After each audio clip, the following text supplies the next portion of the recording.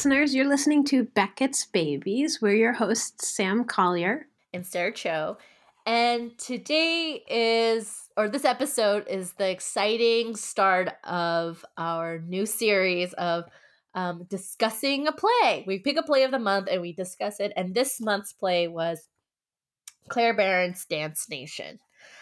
Very excited to talk about this. It is one of the winners of 2015 Relentless Award, finalist for Pulitzer, and winner of Susan Smith Blackburn Prize. Now, if you haven't read it, I don't know why you didn't read it. We told you like 3 weeks in advance. But to tell you a little short summary of the play, this is a play about somewhere in America, a revolution is coming. An army of preteen competitive dancers plot to take over the world, one routine at a time. In Claire Barron's raucous pageant of ambition and ferocity, these young dancers have more than choreography on their minds, because every plie and jeté is a step toward finding themselves and a fight to unleash their power. Awesome play. Let's get to it, Sam. That's right. Yeah, and I'm glad that you mentioned that it was one of the winners of the Relentless Award, because the other winner that year was The Wolves. And so in my mind, these two plays have always been grouped together, although this was the first time I actually read it. So so we thought we would take the Iowa Playwrights Workshop approach to responding to plays, in which we start by just observing what we notice and then move into things we liked, and then or what's working, and then questions we have about the play. And we would really love to hear from you all as well. If anything we say sparks any conversation or ideas in your mind, let us know. So, well, I think the first thing I noticed about the play is what Claire Barron is doing with font.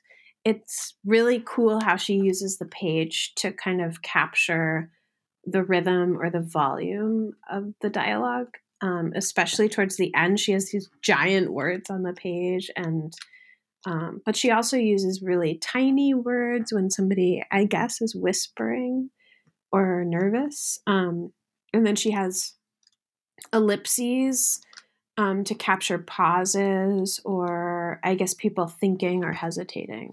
So that's the first thing I noticed. What about you, Sarah? Yeah. I think the same. Like, if you're to grab this play and you just flip through it, I was just intrigued by the use of the fonts and the sizing of the fonts, and how every page just felt a little different in terms of the look of it. Like, Mm-hmm. the way she italicized certain speeches, or I was like, is this the thought of the character's mind that we're reading right now? And also, one thing I've noticed is just how present her voice was throughout in the stage directions. Like, Yeah. really, it really felt like was reading her recounting a memory or something. Like, this is her. Ah. Like, it really felt like this was an experience. It feels like an experience that she went through, Claire Barron, or maybe like, or she really knows it well. Mm-hmm. And it just felt like I was put into this world. and Mm-hmm.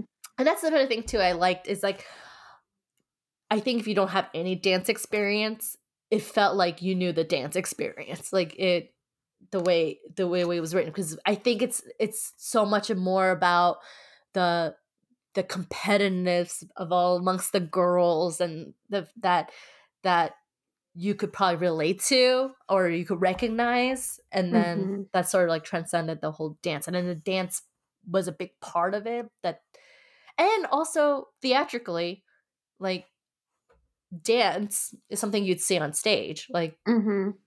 um so that was, I cannot imagine anywhere else having this sort of similar experience watching a dance piece that you could, I mean, there's documentaries about dance and cheerleading, and there's movie Bring It On, but it's not the same. I think the way you would love to see it live. What about how she has them when they're auditioning for the part of Gandhi? Oh. How she has them like stand still but dance with their face. I love that Mhm. idea. Yes. Um, Um, First of all, Gandhi. Like these girls are just so passionate. They're just so like they want to be Gandhi so badly. but And they then don't the even know who he was. no, yeah. And it's hilarious. It's hilarious. The role of and then the play evolves to like the spirit of Gandhi. That was created. Oh man. Yeah. Does yes. And I think there was in the casting Mhm. where it says, okay, so I'll read it quickly. It says, the dances should take up time and space and be fully and gorgeously embody performative events, even if the actors possess no real dance talent. In Mhm. fact, better if the actors possess no real dance talent at all. So Yeah. it's just like the idea of they're just like so much weight into the importance of what this dance means to the girls, and they really don't know how to dance. It's And I just love the idea funny that visual. they're playing 13-year-olds, but she says the actors themselves can range in age from 12 to 75 plus. So, I was imagining this kind of collection of actors who are all different ages, who are um, remembering or reflecting or Yes. sharing what it felt like to be 13 from a place of distance, maybe. Yes. What do you think about that? Like, what if this play Adults were played playing by, like, children? 40, 50-year-olds, but they're playing 13-year-olds? Like, how would that change the play for you? Um, I think I think it might take time for me to sort of adjust to that reality. Um, but I think it's it would be hilarious either to see no matter Yeah. what. I It, love that I just idea. like I love this juxtaposition of like, and the thing is, if you really think about it, and like that 13-year-old versions of us is like within us no matter what. That Yeah. younger selves is it it grown manifested in different ways as we got older, but that is still part of who we are as an adult Mhm. and Mhm. shaped who we are as an adult. So it's like tapping into that. It'd be I think for a performer should be like fun to do. Um, but Yeah, definitely. yeah. Well, and there's that moment now, of course, I'm not gonna be able to find it, where 2 of the Mhm. characters are talking about, like, "One day, 20 years from now, I'm gonna come visit you in your apartment, and we're gonna remember this moment." And I was just thinking that would be such a cool monologue to witness being said by somebody in their 30s who actually is 20 years after 13 years old, and Mhm. that kind of double vision you could achieve in a production where I think that's the kind of thing theater can do that film really can't do, which is because you're suspending disbelief and because it's all so obviously pretend to begin with, Mm, you really can have somebody on stage be simultaneously 13 years old and 33 years old, and you can believe it. Um, and then they can go back to being 13 years old a breath later, and you just go with it. And I think that's really exciting to think about. So, Sarah, what were some of your favorite moments? oh man, I think I really love the exchange between the character one of the characters, Zuzu, her Mhm. mom, Zuzu's mom, Mhm. and the dance teacher Pat. This Yeah. whole exchange was just so funny to me. Like we see these girls exercising or like doing their dance exercises, their demi plies, and they're working on it. And then we see this conversation between two adults who are the really I think the only adults in this play who Yeah. are like present, and they're just like Zuzu's mom really speaking on behalf of Zuzu and dance teacher Pat, like they're they're they act like they have such authority, but Mm-hmm. I'm like, from what place are they? Like, I don't believe this. Like, they're just like horrible adults. Right, right, um, right. And they're kind of parasitic in a way. Like they get their mhm. power, especially dance teacher Pat gets his power from having power over these girls, which is so Yeah, bizarre. You know, it's like yeah. his whole identity is wrapped up in having power over these 13-year-old girls and making them feel bad. And it makes me wonder, like, the place that this teacher is coming from. Obviously, he was a failed teacher, like a failed dancer, Mm, or something. Like, you know mm, what they say, like, if you can't do, you teach, whatever. mhm. And then so, Which is a I very problematic perspective, but in yes, this yes, case, maybe yes, true. yes. And then he just says like the most horrible thing. I know we talked about this offline where he says, like, do it for the poor, the people who are hungry, like dance for them.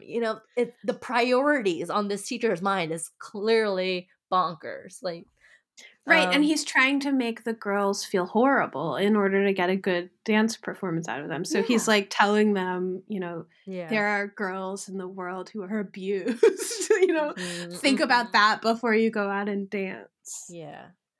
This makes Just me. so vile. Oh, and okay, so I want to read this real quickly. Zuzu's mom on Hmm. page 30, which, in the same way, the way that dance teacher Pat is like, they're trying to be this loving place, coming from a loving place, but it's like very critical and just Yeah, so yeah, like Zeus's mom is like, she may be more technically skilled than you, but it doesn't matter. It's a heart that matters. She may be flawless, but it doesn't matter because she doesn't dance with any heart. You know what I'm saying? You have heart. That's why she'll never really beat you, even if she wins. But it was like a comment right. disguised, like a compliment disguised as like an insult. It's like, Yeah. she's technically more skilled than you, but you're good just the way you are. Even though It's she'll so probably win, hurtful. but you'll do fine. Right. Oh, yeah. Yeah. Yeah. And yet it feels very true to, I think, the way that parents sometimes try to encourage their kids by saying exactly the the wrong thing. Mhm. Um, Mhm. Yeah.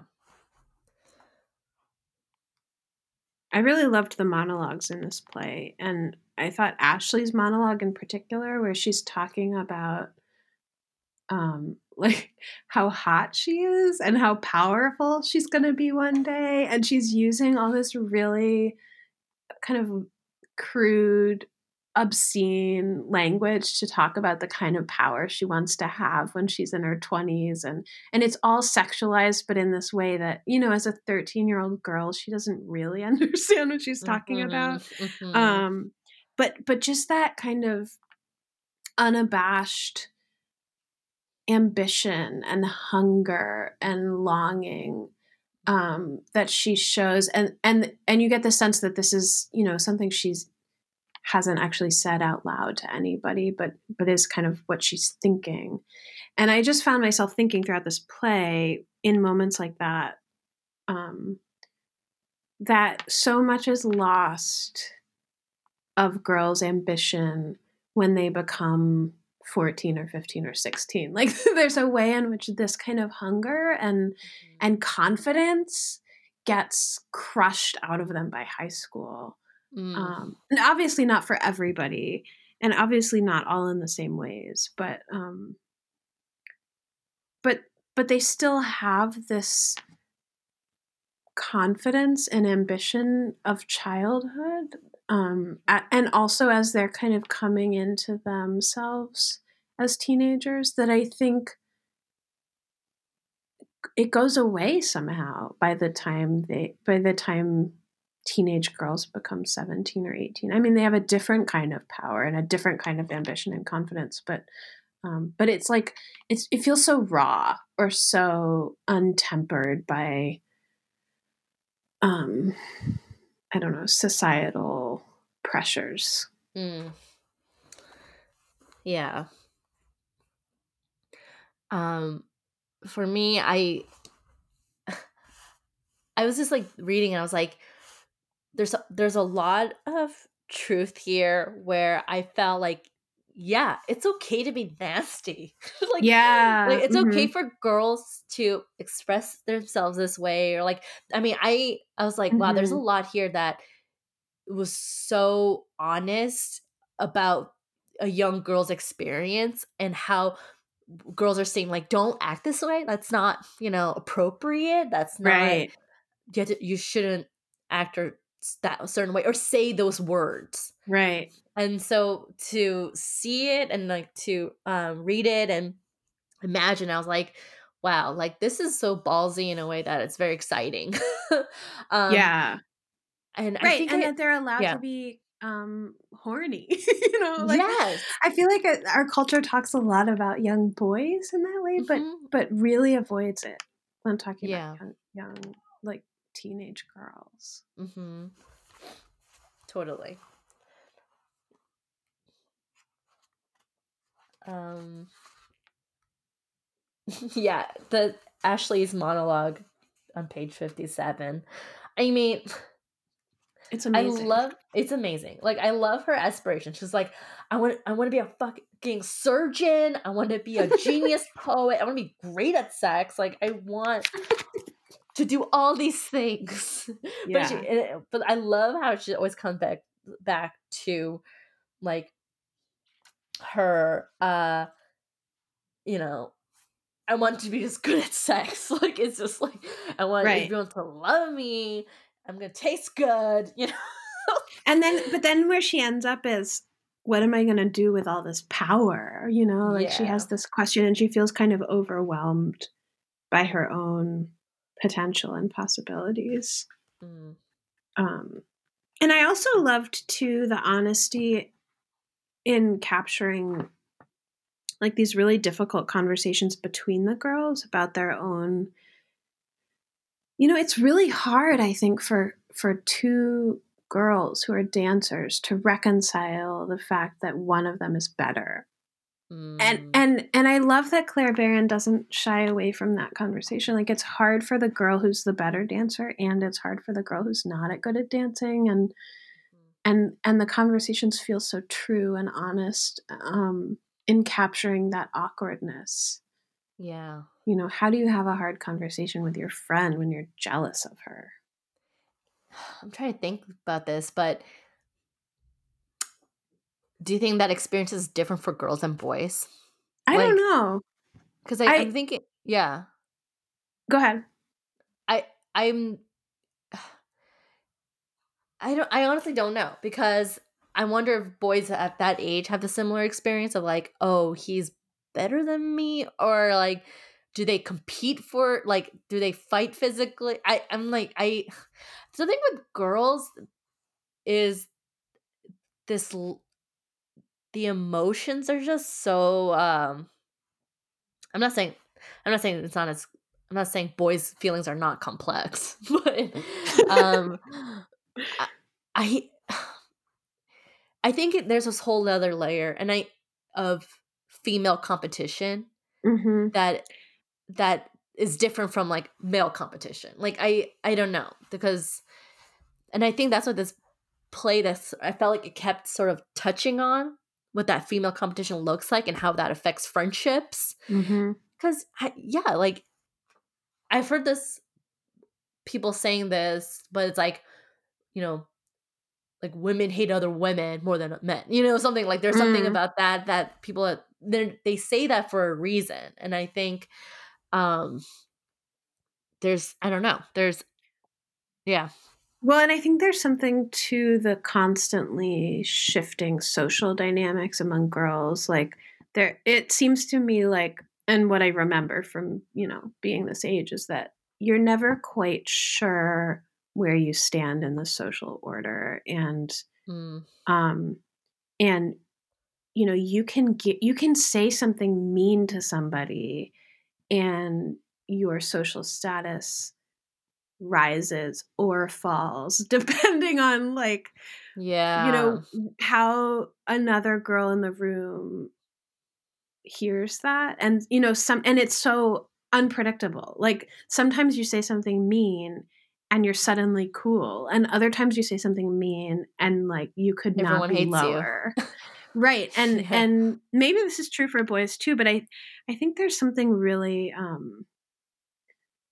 I don't know how to put it, but just that the ground is constantly shifting under your feet and the social alliances are constantly changing. I mean, I just remember being in 6th grade and 7th grade, and, like, your best friend one week might hate your guts the next week because of something somebody said about you that wasn't true, but it's like, Yeah. oh man. Yeah, this reminds me of a moment in the play where Zuzu and Amina, they're having this Mhm. conversation where Zuzu tells Amina, "You know what? I can't talk about dance with you anymore. Like, I just can't. Right. Like, Right. you're great. I love you. I think you're awesome, but I can't talk to you right now." Right. And then there's something that was painful to read because dance was this huge connection, but this level of competitiveness and the Mhm. way and you're able to read between the lines. Like, Mhm. obviously, Amina is using words like, "Oh, Russia is better than Akron, Ohio. I'm sorry." Like, something you could just sort of read between the lines Mhm. of Amina expressing to Zuzu that I'm better than you. Sorry. And Zuzu understanding that just by the words that she's or the way she's saying things or reacting or commenting on the way she's saying things. And then so that's why when she comes out and says, like, "You know what? I can't talk to you about dance. It Mhm. it's just too much. It's too stressful. Like, I can't." Well, and also there's this lack of social awareness too. I mean, sometimes they're hyper aware and other times they're so clueless. Like when Amina is Yeah. saying, um, Amina's like, "Well, it's harder for me when I mess up because I am better." So I'm expected to be Right. better. Right. And then the Right. other girls are like, "That's really mean." And Amina doesn't recognize why that would be hurtful. Um, Right. Ugh, oh, it's so good. I know. Being a girl sucks. No, I'm just kidding. It's hard. I think one of my favorite moments in the I have a couple, but I really love when Luke asks Zuzu towards the end how she wants to lose her virginity, and Mm. she's like has this whole fantasy about buying a house and like figuring out where to put the furniture and then lying down on the floor with her fiance at age 23 and the Mm. actual losing the virginity is such a small blip in this greater dream she has. But the thing that I really, really loved about it was Mhm. that her fantasy of having a house is that she will have a trellis. I mean, it's just like that kind of specificity, I think, Yeah. is Yeah. really a gem in this play that like Yeah. she she uses these really, really specific images to get at what the girls dream of. Mhm. This now that you mentioned that her whole speech about losing her virginity, it made me think about this like TED talk about time and how young people how they perceive time is so differently as an adult. Like how Oh, they're wow. like how young kids are like, "Oh, like high school, college, it's all like so far ahead in their life." But then when you look back as an adult, like, wow, that was really fast. Like I was Mm. 21 really quickly or 22. And it's just how time is perceived. So that her idea of like losing her virginity, like a Mhm. trellis, I was just like, yeah, I'm just like, for me, when I was like that age, or like I was when I'm thinking like, oh, high school prom feels like decades from now. Like, when is high school prom gonna be? Like I just remember feeling so far away from me. Like that's so. In terms of how Yeah. this writer captured these young kids, their attitudes about life. It was just, yeah, it was just so relatable that Yeah. feeling.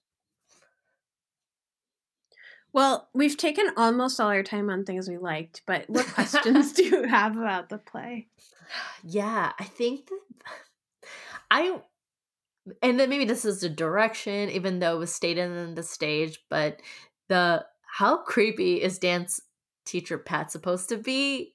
Mm, Because there's a point where I know he like pats one of the girls' butt, and then the yeah, stage manager says like, "It's not supposed to be like creepy or weird, but it's just kind of weird that an adult is patting a kid's butt." You know, like it's just yeah. weird. And then, and so I was just like, I mean, in the stage direction, because there's an emphasis on that for some reason. Like, I wondered, is it because where the world is at, more cases on pedophilia has come out over them, and like all these like scandals that maybe the world has thinks that any like weird thing that happens is like we overthink it. I'm like, oh my god, he's a he's a predator. But it's Mhm, like, but then I was just kind of wondering, like, as a performer, like, other than being like really over the top and aggressive, like, there's mhm. some underlying thing about the creepiness that I was Well, like, I do kind of wonder because she wrote this play before me too, and mm, I think for a long time, especially in the dance world or in the theater world, any kind of performing arts, yeah. this kind of intimate physical contact between, mentors and young people or teachers and students was just accepted, even though it is really creepy and gross and disturbing, But when you're a young person, you don't know what's okay and what's not okay, and so I think I love how Claire Barron captures the confusion and ambiguity of that moment for Amina. Like she's horrified, but also she knows that she's been singled out in this really special way, and so there's something Mm, exciting about that, and just the way that this adult is preying on her own, like, I don't know, I don't even want to say like burgeoning sexuality because it feels like it's more emotional than that, but yeah. Mhm.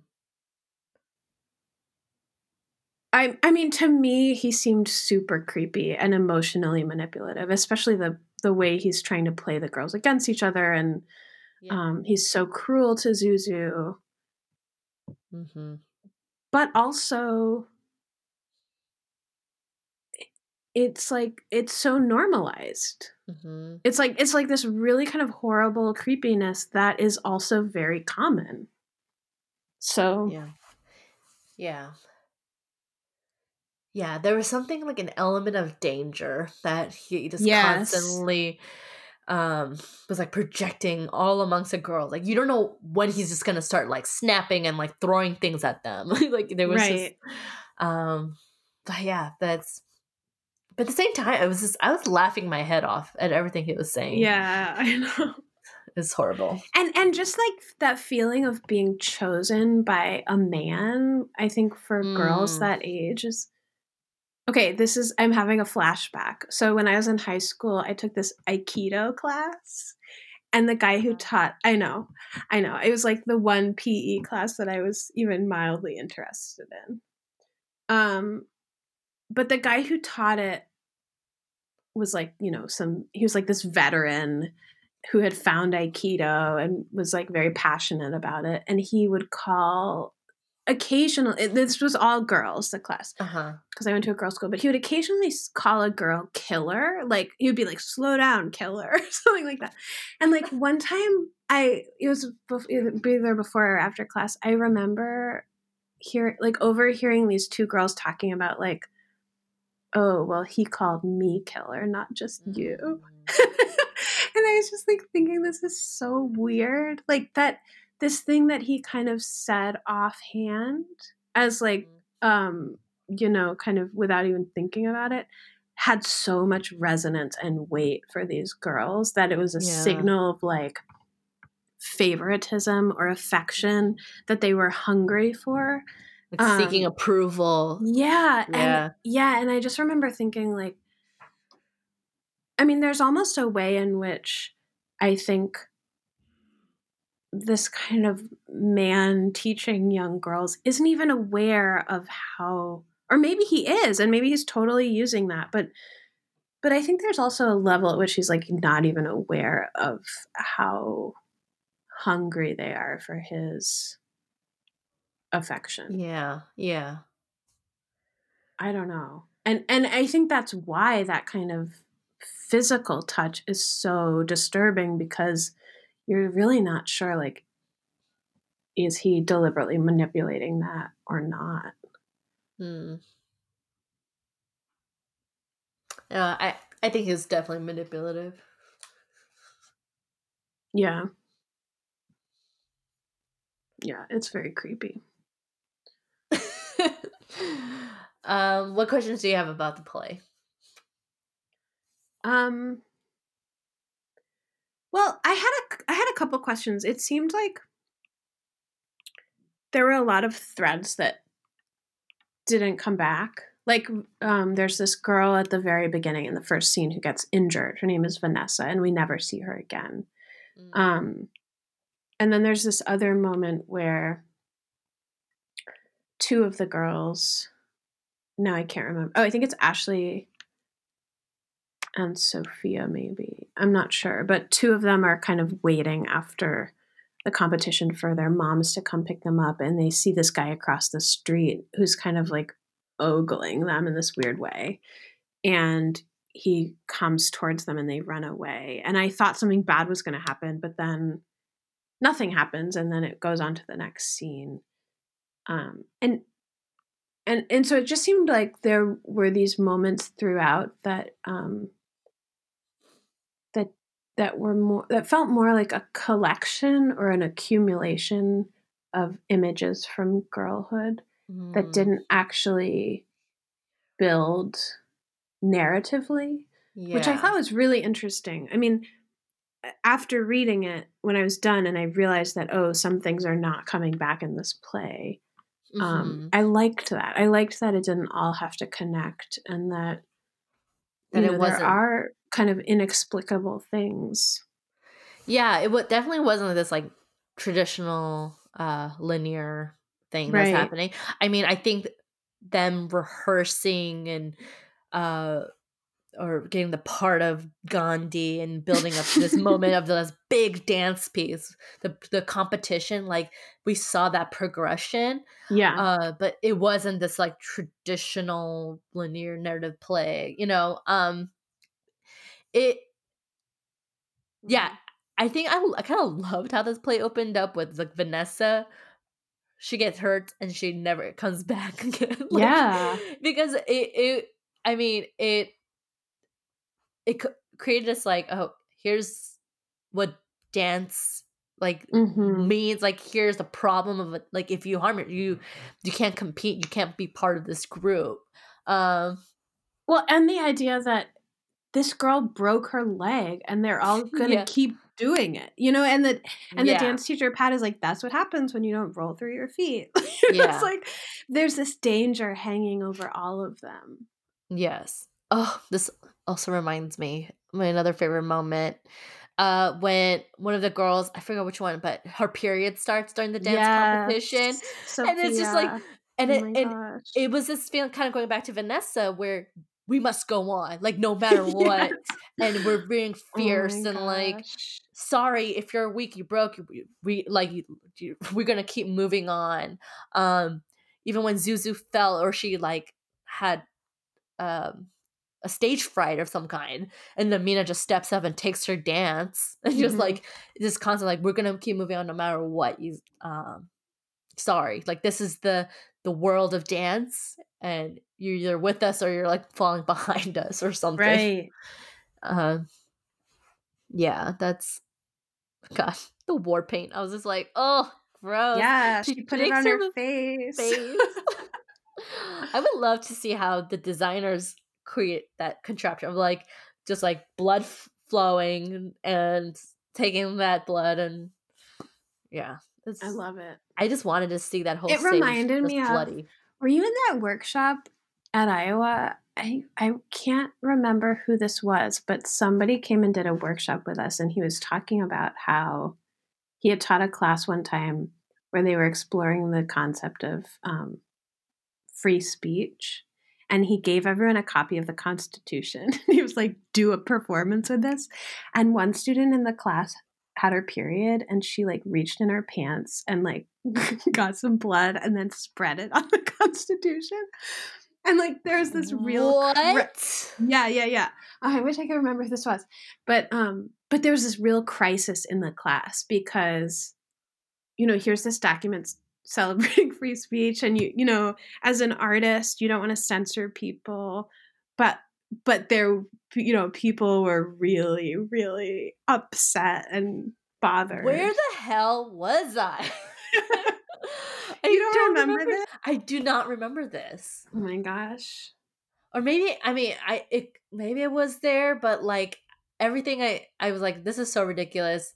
Okay, not gonna keep it in my memory. That happens to me all the time. That what that is. That's what it made me think of. That's so crazy.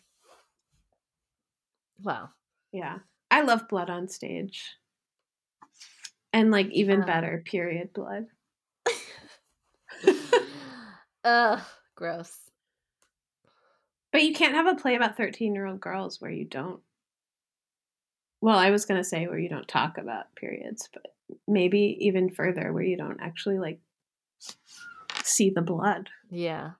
I was the first girl in my entire class to have my period.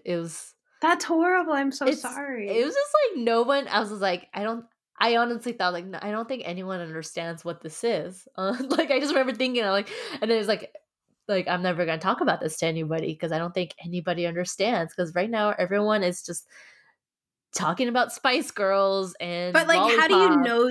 How do you know for sure you were the first one? Isn't it possible there was another girl who also thought nobody else knows what this is, and like only because it was 5th grade and it was that whole like bees in the talk.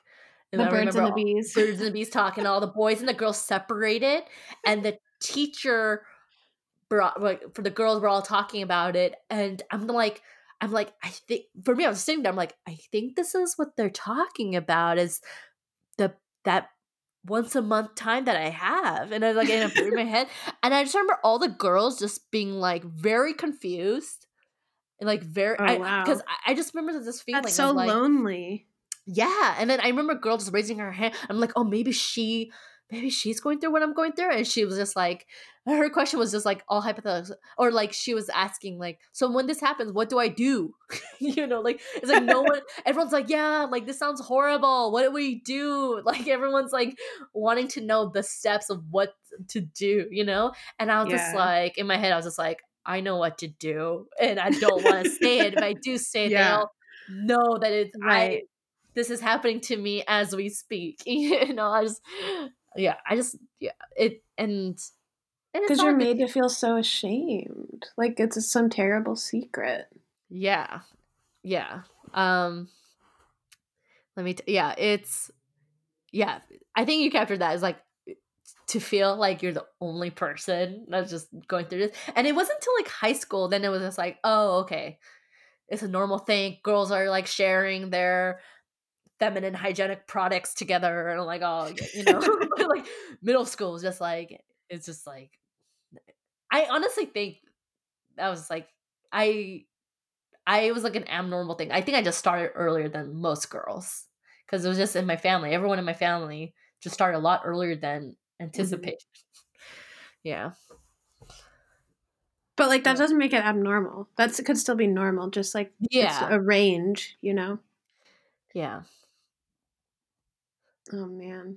Yeah, this play really brought back what it feels like to be 13. Man. Did you write a play inspired by this? I think I will. I feel like I should. Oh, okay. But it hasn't happened yet. Okay. I did write one. You did? But I'm not going to read it. Oh my gosh. I forgot that we said we were going to do that. Read it. Okay. Should I? Well, sorry, listeners. We should have talked about this beforehand. Should I just briefly talk about what it is? I think you should read it. Read it? Okay. I totally I'll, forgot until just this moment that I said I was gonna do that. And it was my idea. Oh my yeah. gosh. I'm so Okay. bad. There's just two characters. Uh I'll just read it. Okay. So here's the stage. Five grown ass women all line up in a row with their favorite canine by their side. Please note the dogs are not real, they are clearly stuffed animals. And there's a god mic. Ladies and gentlemen, we are excited to present to you all the semifinalists of the best doggy mommies. Each doggy mommy will come up to the stage and tell us why they should win in 10 seconds. First up, Judith. And Judith picks up her dog, Coco, and walks up to the podium. She says, "Thank you, judges. I am incredibly honored. I believe I should win because I did not lie or cheat during the entire competition. It was all real blood and sweat and tears. All these women up here today are backstabbers. They are not here for their dogs. They are here for themselves. I love Coco more than anything else in the world. I love Coco more than my own husband, and dare I say it, my three children. Coco does not judge. Coco does not lie. Coco does not cheat. Coco is my best friend." And the god Micah, "Okay, thank you. Your time is up." "No, Coco will never hurt me even when she knows all my flaws." And Judith, your time is up. Please stop talking. "No, I will never stop talking as long as Coco is alive." And then God, my security, could we please take this woman off the stage? That was it. I love it. I just totally made up like a doggy mommy I love it. competition. That's But I think that's amazing. and I think that's the big thing that resonated with me with the play was that female competition, this sort of all these girls, how they really feel about each other, or like not feel, they don't know how they feel about it, they don't know how to express it or something. And I just Yeah. sort of took that as a adult grown ass women and then they're just now projecting. And the Um question of, competing what you are competing in is like who cares the most, who yeah. and who can express their level of caring the best. Mhm. Yeah. It's really good. I wrote that in like 10 minutes right before this.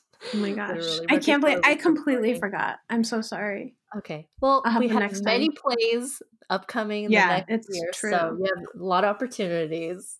I want to share a quote from our previous guest, Tanuja, about this Ooh, yes. play. So thank you, Tanuja, for reading the play and sending us in a comment. Um, so she says, I'm personally intrigued by the line between exploitation and empowerment that this play straddles and seems to call attention to. I feel like it raises good questions around attaching power and empowerment to a body part. And then she talks about the teacher making them all compete for a dance role that then just becomes sitting there when Connie gets the role because she's Yeah. cast as Gandhi, and then her only job is to just sit there, even though, as the stage direction would say, she's a talented dancer. But then this other role is created for Zuzu. That's the Mm. spirit of Gandhi. But anyway, Tanuja says I saw many parallels to the playwriting industry and the toxic nonprofit culture in general. Did you see any parallels, Sarah? I'm really curious if we can unpack that a little bit. Like, Yeah. Um, just this idea of competition I think and the idea of competition. Yeah.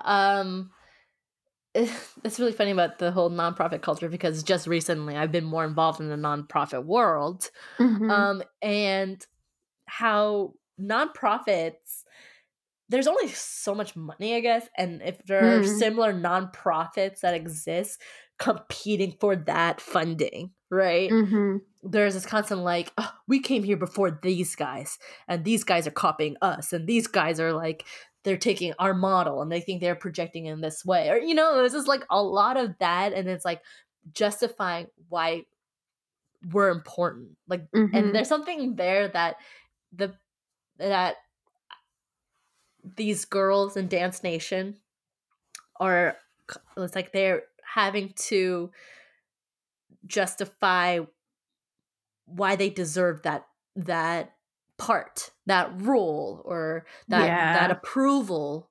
Um Yeah, it's so funny to talk. Yeah. And I guess that's the only way I'm thinking about it. Well, and also, I think it's really interesting that she brings up this duality of exploitation and empowerment because Mhm. a lot of times something that purports to be empowering or maybe looks empowering on its surface is really just exploiting young bodies or young people, or young women in a way that gives power to the people who are in charge of those Mm. young women. And it's really exploitative, even if it seems like it's empowering them. Mhm. Right. Because I think maybe this is a question part, but like what we don't know is dance teacher Pat is what does he get out of these girls Hmm. winning? Like why does he want them to win so badly this competition? And what will that bring him? Hmm. Um Maybe it's that fame and glory of like, wow, the best choreography was from created by this teacher. Um Hmm. Or like he's able to control all these young women. yeah. um, I don't know. Such a good thoughts. Great Yeah. question. Makes me want to think about it more.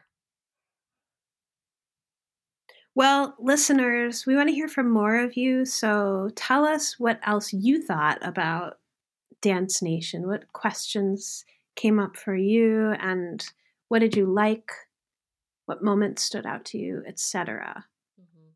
And for those of you who have read or seen any other of Claire Barron's plays, we'd love to know any similarities you noticed across her body of work.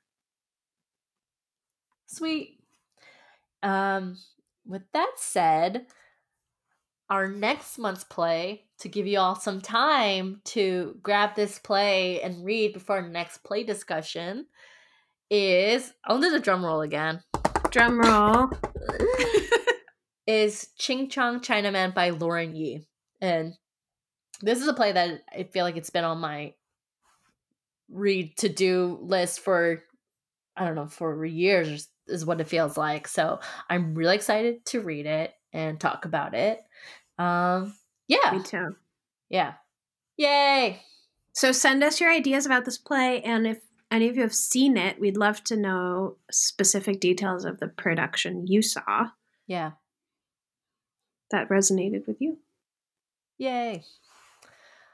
All right, our favorite part of the show, glistens. Glistens. Yes, What's your glisten, Sarah? holy cow.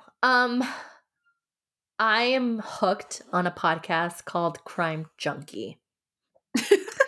It's now I'm not a huge listener of these like serial killers and murders and conspiracies and all the things.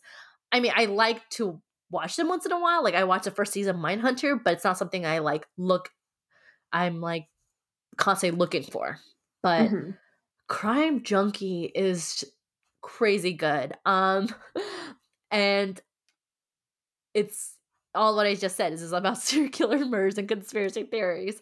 Um, and I've been listening to it nonstop, like 48 hours straight. I would just play in the background. I'm like listening.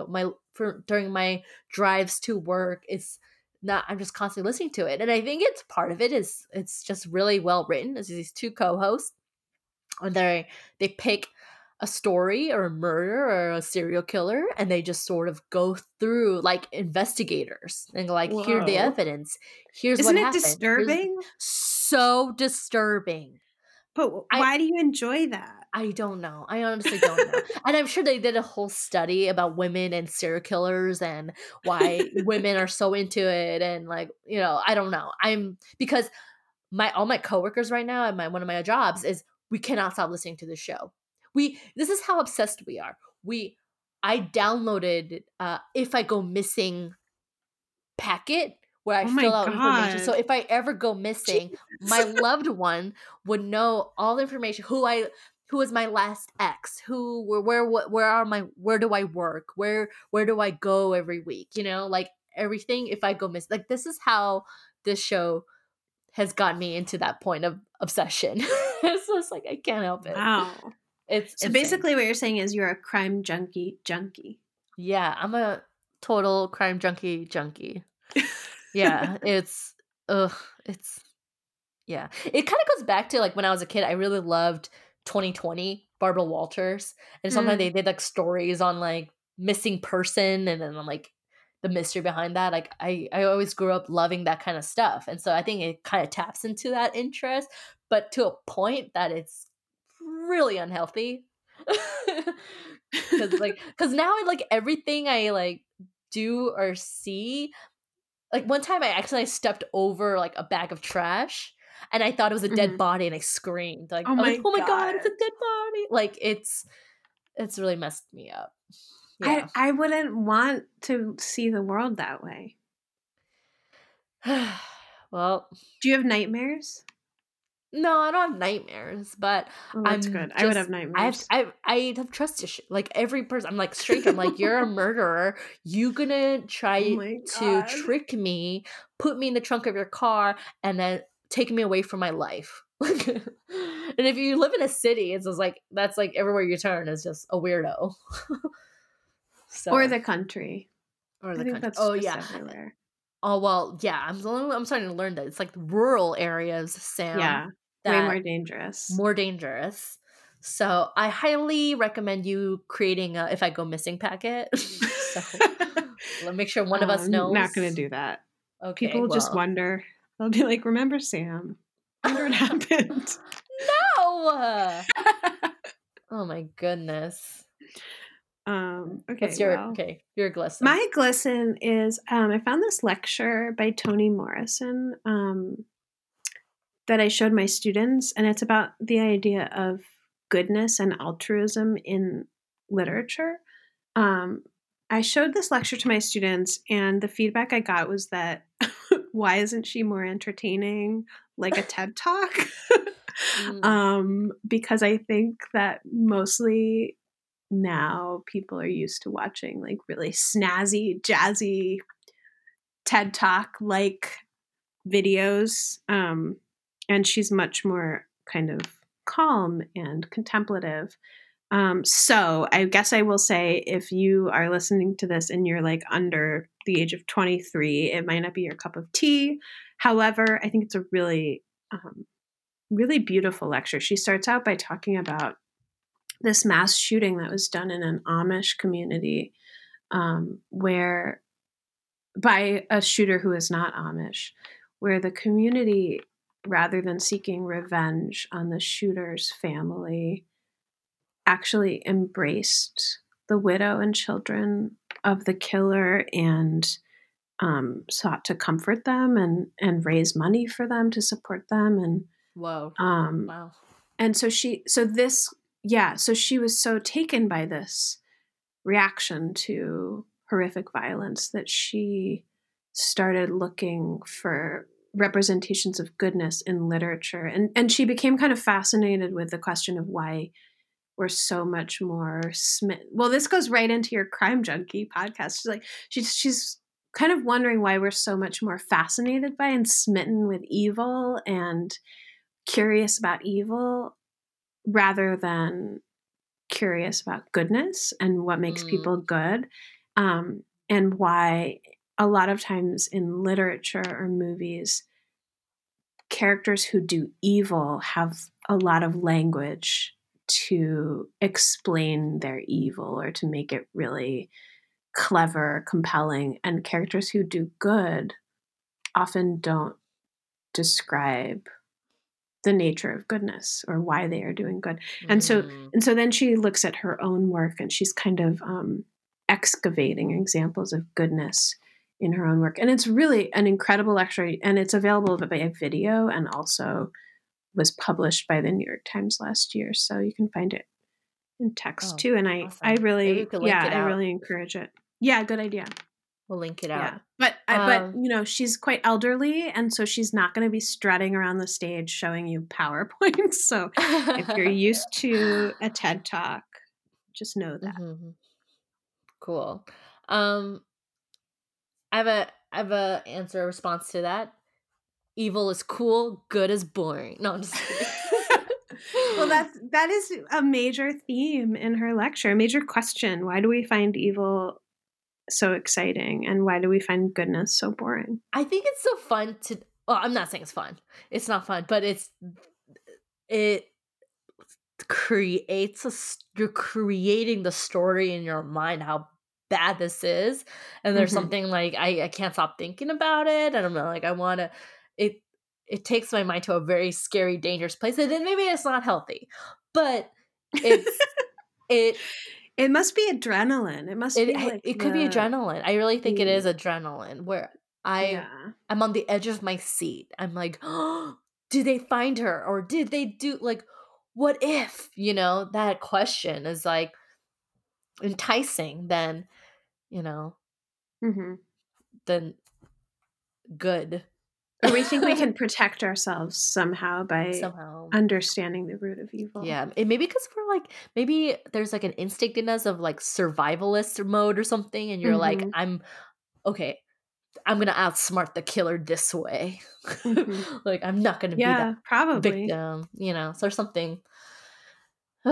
Wow. Anyways, this is it. Great talk.